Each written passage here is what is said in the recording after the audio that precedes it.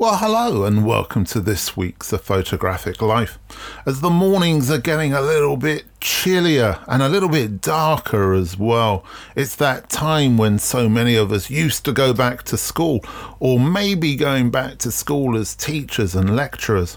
It's that couple of weeks when we rush around frantically trying to make sure that we've got everything in place, just as the people who want us to get things into place try to change things for us. Anybody listening to this who teaches photography at a university or college will understand, I'm sure, exactly what I'm talking about.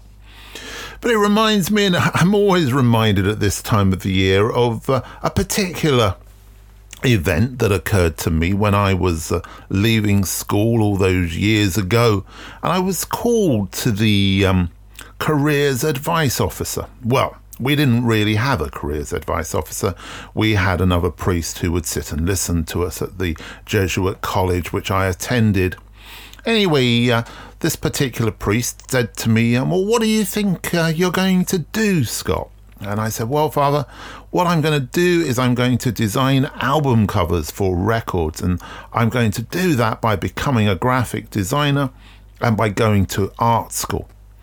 He was quiet for a moment, and he didn't really, I think, know what to say at this point.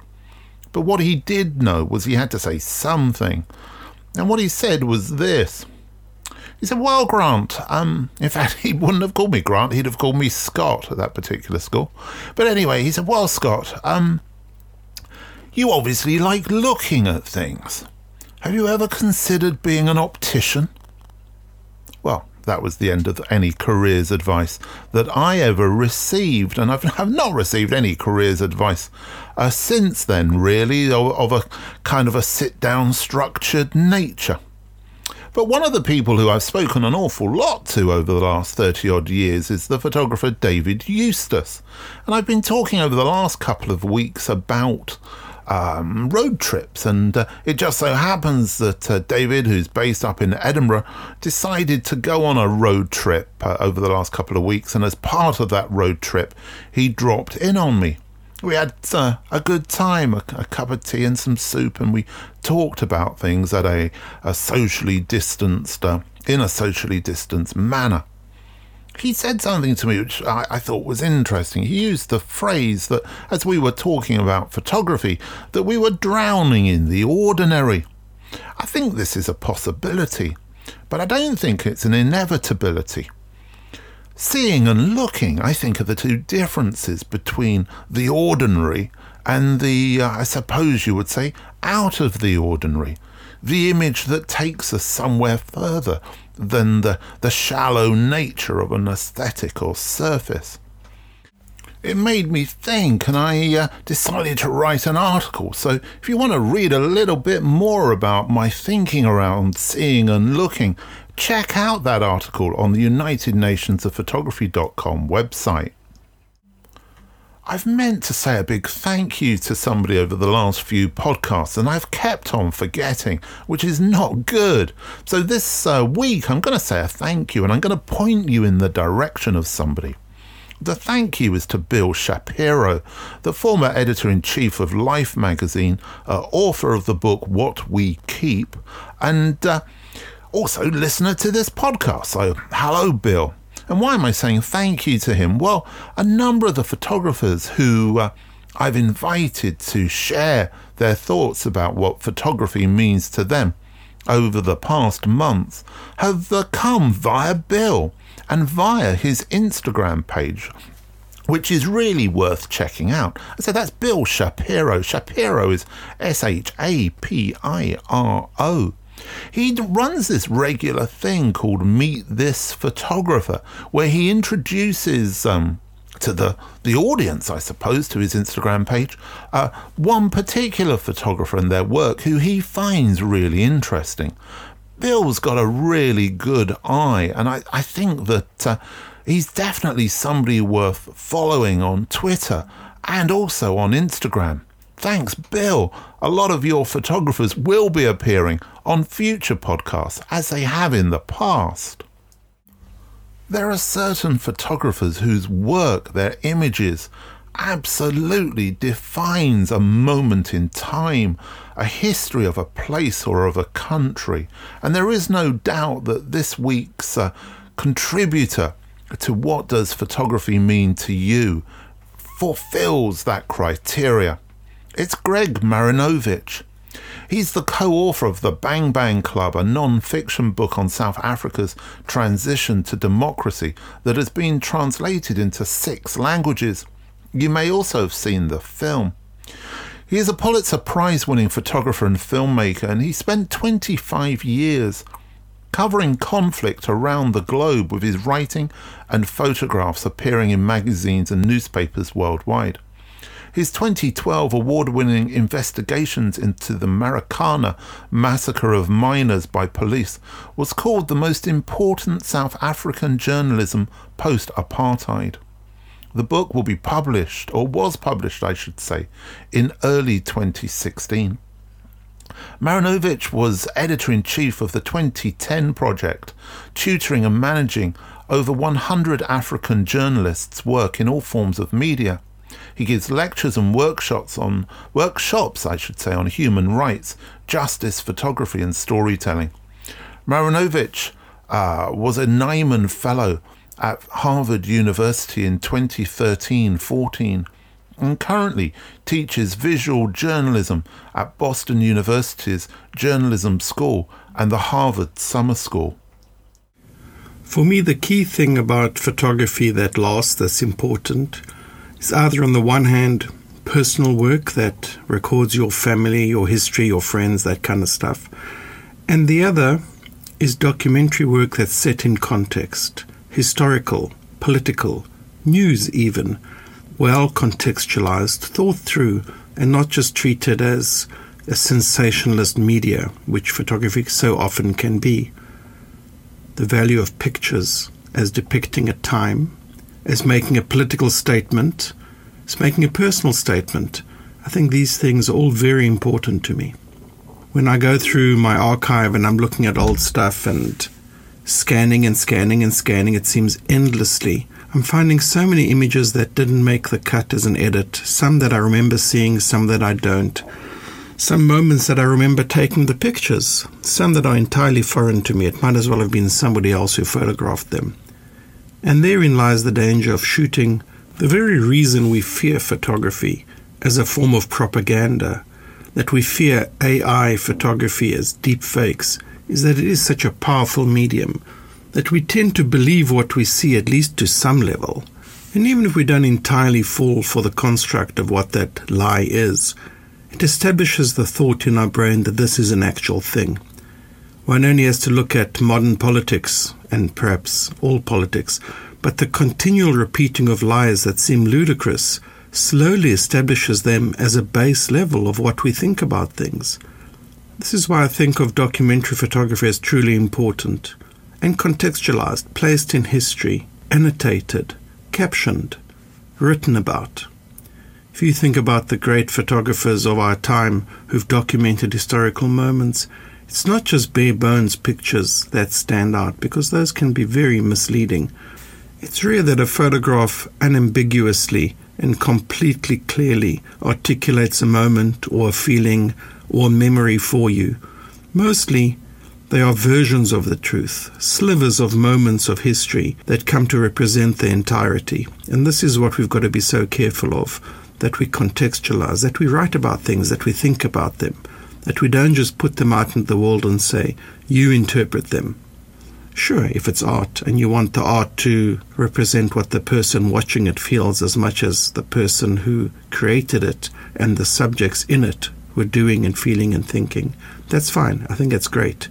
That's a terrific way to look at the artistic process. But if you want to document moments of truth, however ambiguous that might be, I think you have to state the full facts. You can't cherry pick exactly what it is you feel you want to show, despite what it was that you were experiencing, that other people told you that they were experiencing. Truth is important. Which brings me to the thought of what is truth. Your truth is not my truth. These things vary, how we understand it, what our background is, what our cultural moment is, our gender, our race, our age. maybe even our species. These are all important factors, and we have to present them honestly. The photograph, the end product of that entirely long and arduous process of getting there to create a picture that you decide to put out in the world, is not free of who you are. Quite the opposite. It's accumulation of your understanding, of your experiences, of your triumphs, of your failures, of your bitterness, of your love. All these things come into every single picture. And to counter that thought, I really want to say that I think photography should be ambiguous. I think there are elements to photography that cannot be nailed down as a single truth. After all, just because I witnessed it and was around, did I really understand what was happening? Often, I am sure I did not, and sometimes I entirely misunderstood a situation, not really knowing what I was seeing, what was behind it. I've always tried to get to these deeper truths in my work, but sometimes there's just no chance. You don't have the opportunity, you don't have the energy, you are just too ignorant or too lazy or too misplaced to understand what's really happening, what creates that photograph. Some people's work really pops out as truthful and honest and stands the test of time. I always think of Gilles Perez's Northern Ireland series, and his work there is astonishingly truthful, even without captions beyond the very basic date and place. There's such an emotional and elemental truth to that work that I think it rises above everything else. Yet, without knowing what happened on Bloody Sunday, for example, what is the value of understanding the emotional truth without the historical truth? These things cannot be separated.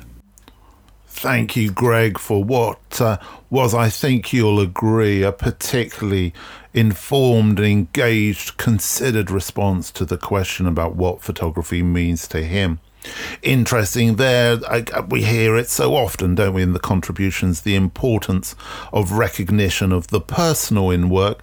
But also I think, Greg, there really interestingly being able to kind of detach himself from the personal and being honest enough to actually say that, you know, his truth may not be your truth. So that whole ethical kind of situation around photography and truth kind of being addressed there, I think, in a very straightforward, easily understandable way, which I have to say I quite often I'm faced with writing about these subjects, which I do not find at all easy to understand. So thank you, Greg, for putting things so clearly and so concisely. I think also very interesting that importance of history, and also, as I was saying at the beginning of the podcast, that situation around seeing and what are you seeing and do you really understand what you're seeing? It's a really interesting area to explore, and I'd love other people to talk about it in a really clear way also. Talking about clarity, I started off this podcast talking about the arrival of David Eustace. I should say Dr. David Eustace, actually, because that's his full title, photographer, filmmaker, and also connected as Chancellor with Edinburgh Napier University. His arrival at the Shed a week ago, and I was desperate for a portrait to be taken. I haven't had a portrait of me taken for a long time. People often ask me for a portrait and I don't have one. So I asked him if he would do a portrait of me. He very kindly agreed, got his smartphone out of his pocket and took me to a dark corner of the garden outside the shed, and also in the shed, or he was outside 2 meters apart, and took some pictures of me. And I just love them. And it's always difficult looking at pictures of yourself, especially as you grow older. But I really can appreciate them. And I think what was interesting for me was the fact that these were just snaps taken on a smartphone. And for me, this leads back to what we were talking about here at the beginning of the podcast around that idea of the ordinary and what actually takes the ordinary into the extraordinary or the out of the ordinary. I've stood next to Eustace on many photographic shoots, and I've stood next to him as he's looked through the camera, and I've never really understood how he got the pictures he got. I wouldn't have managed it. He was channeling something and he was seeing something that I wasn't. And I think that really is the key here between the professional photographer who is totally committed to the seeing and the photographer who's still learning to see. And I guess we're always learning to see. That learning to see never stops. And that's one of the great excitements and I suppose the connections that we have with photography. It is a medium that allows us to continue our learning, not just in image making, but also around the subject matter. Again, that's what Greg was referring to there. That understanding of history, of social, economic, and political history. They all inform the photographer. So when I see or I hear people saying to me, well, everyone's a photographer now just because they're taking photographs, that for me is the big difference between looking and seeing. The photographer who is committed to the medium is learning how to see, has learned how to see, and understands the importance of seeing. So the fact that David was able to take such what I consider to be strong portraits, and a few others have also, just with his phone, is not about the camera, as we know. It is all about what he was able to see, and that background knowledge of photographs in his head that he was able to draw upon in the composition and the creation of the image. Once again, Greg, referring back there, talking about Gilles Perez's images. It's so important that as photographers, we know other photographers' work, we know what they did and where they did it, and perhaps a little bit about why they did it. And in a certain kind of cyclical manner, perhaps that takes me back to the beginning of this podcast, where I spoke about the importance of education and the importance of sharing this knowledge with young minds, young photographers, and also not quite so young minds, but people who are still engaged with the medium. I know that a lot of lecturers use these podcasts and particularly the contributions as part of their teaching. And I know that people use UnitedNationsOfPhotography.com also as part of their teaching. It would be great if you could let me know how you do that and what impact that has and how do the students respond. For me, that's the completion of the circle of learning that and sharing that we're engaged in here. Anyway, that's it for this week's podcast. I hope you've enjoyed it. I hope you've enjoyed the passion for learning that I certainly have. And I hope you can pick up on that. The COVID situation continues. The lies and the mistruths seem to be filling our daily lives, coming from politicians on every turn, wherever we turn. None of that is good, and our futures are absolutely uncertain. But I think we can deal with that if we take care.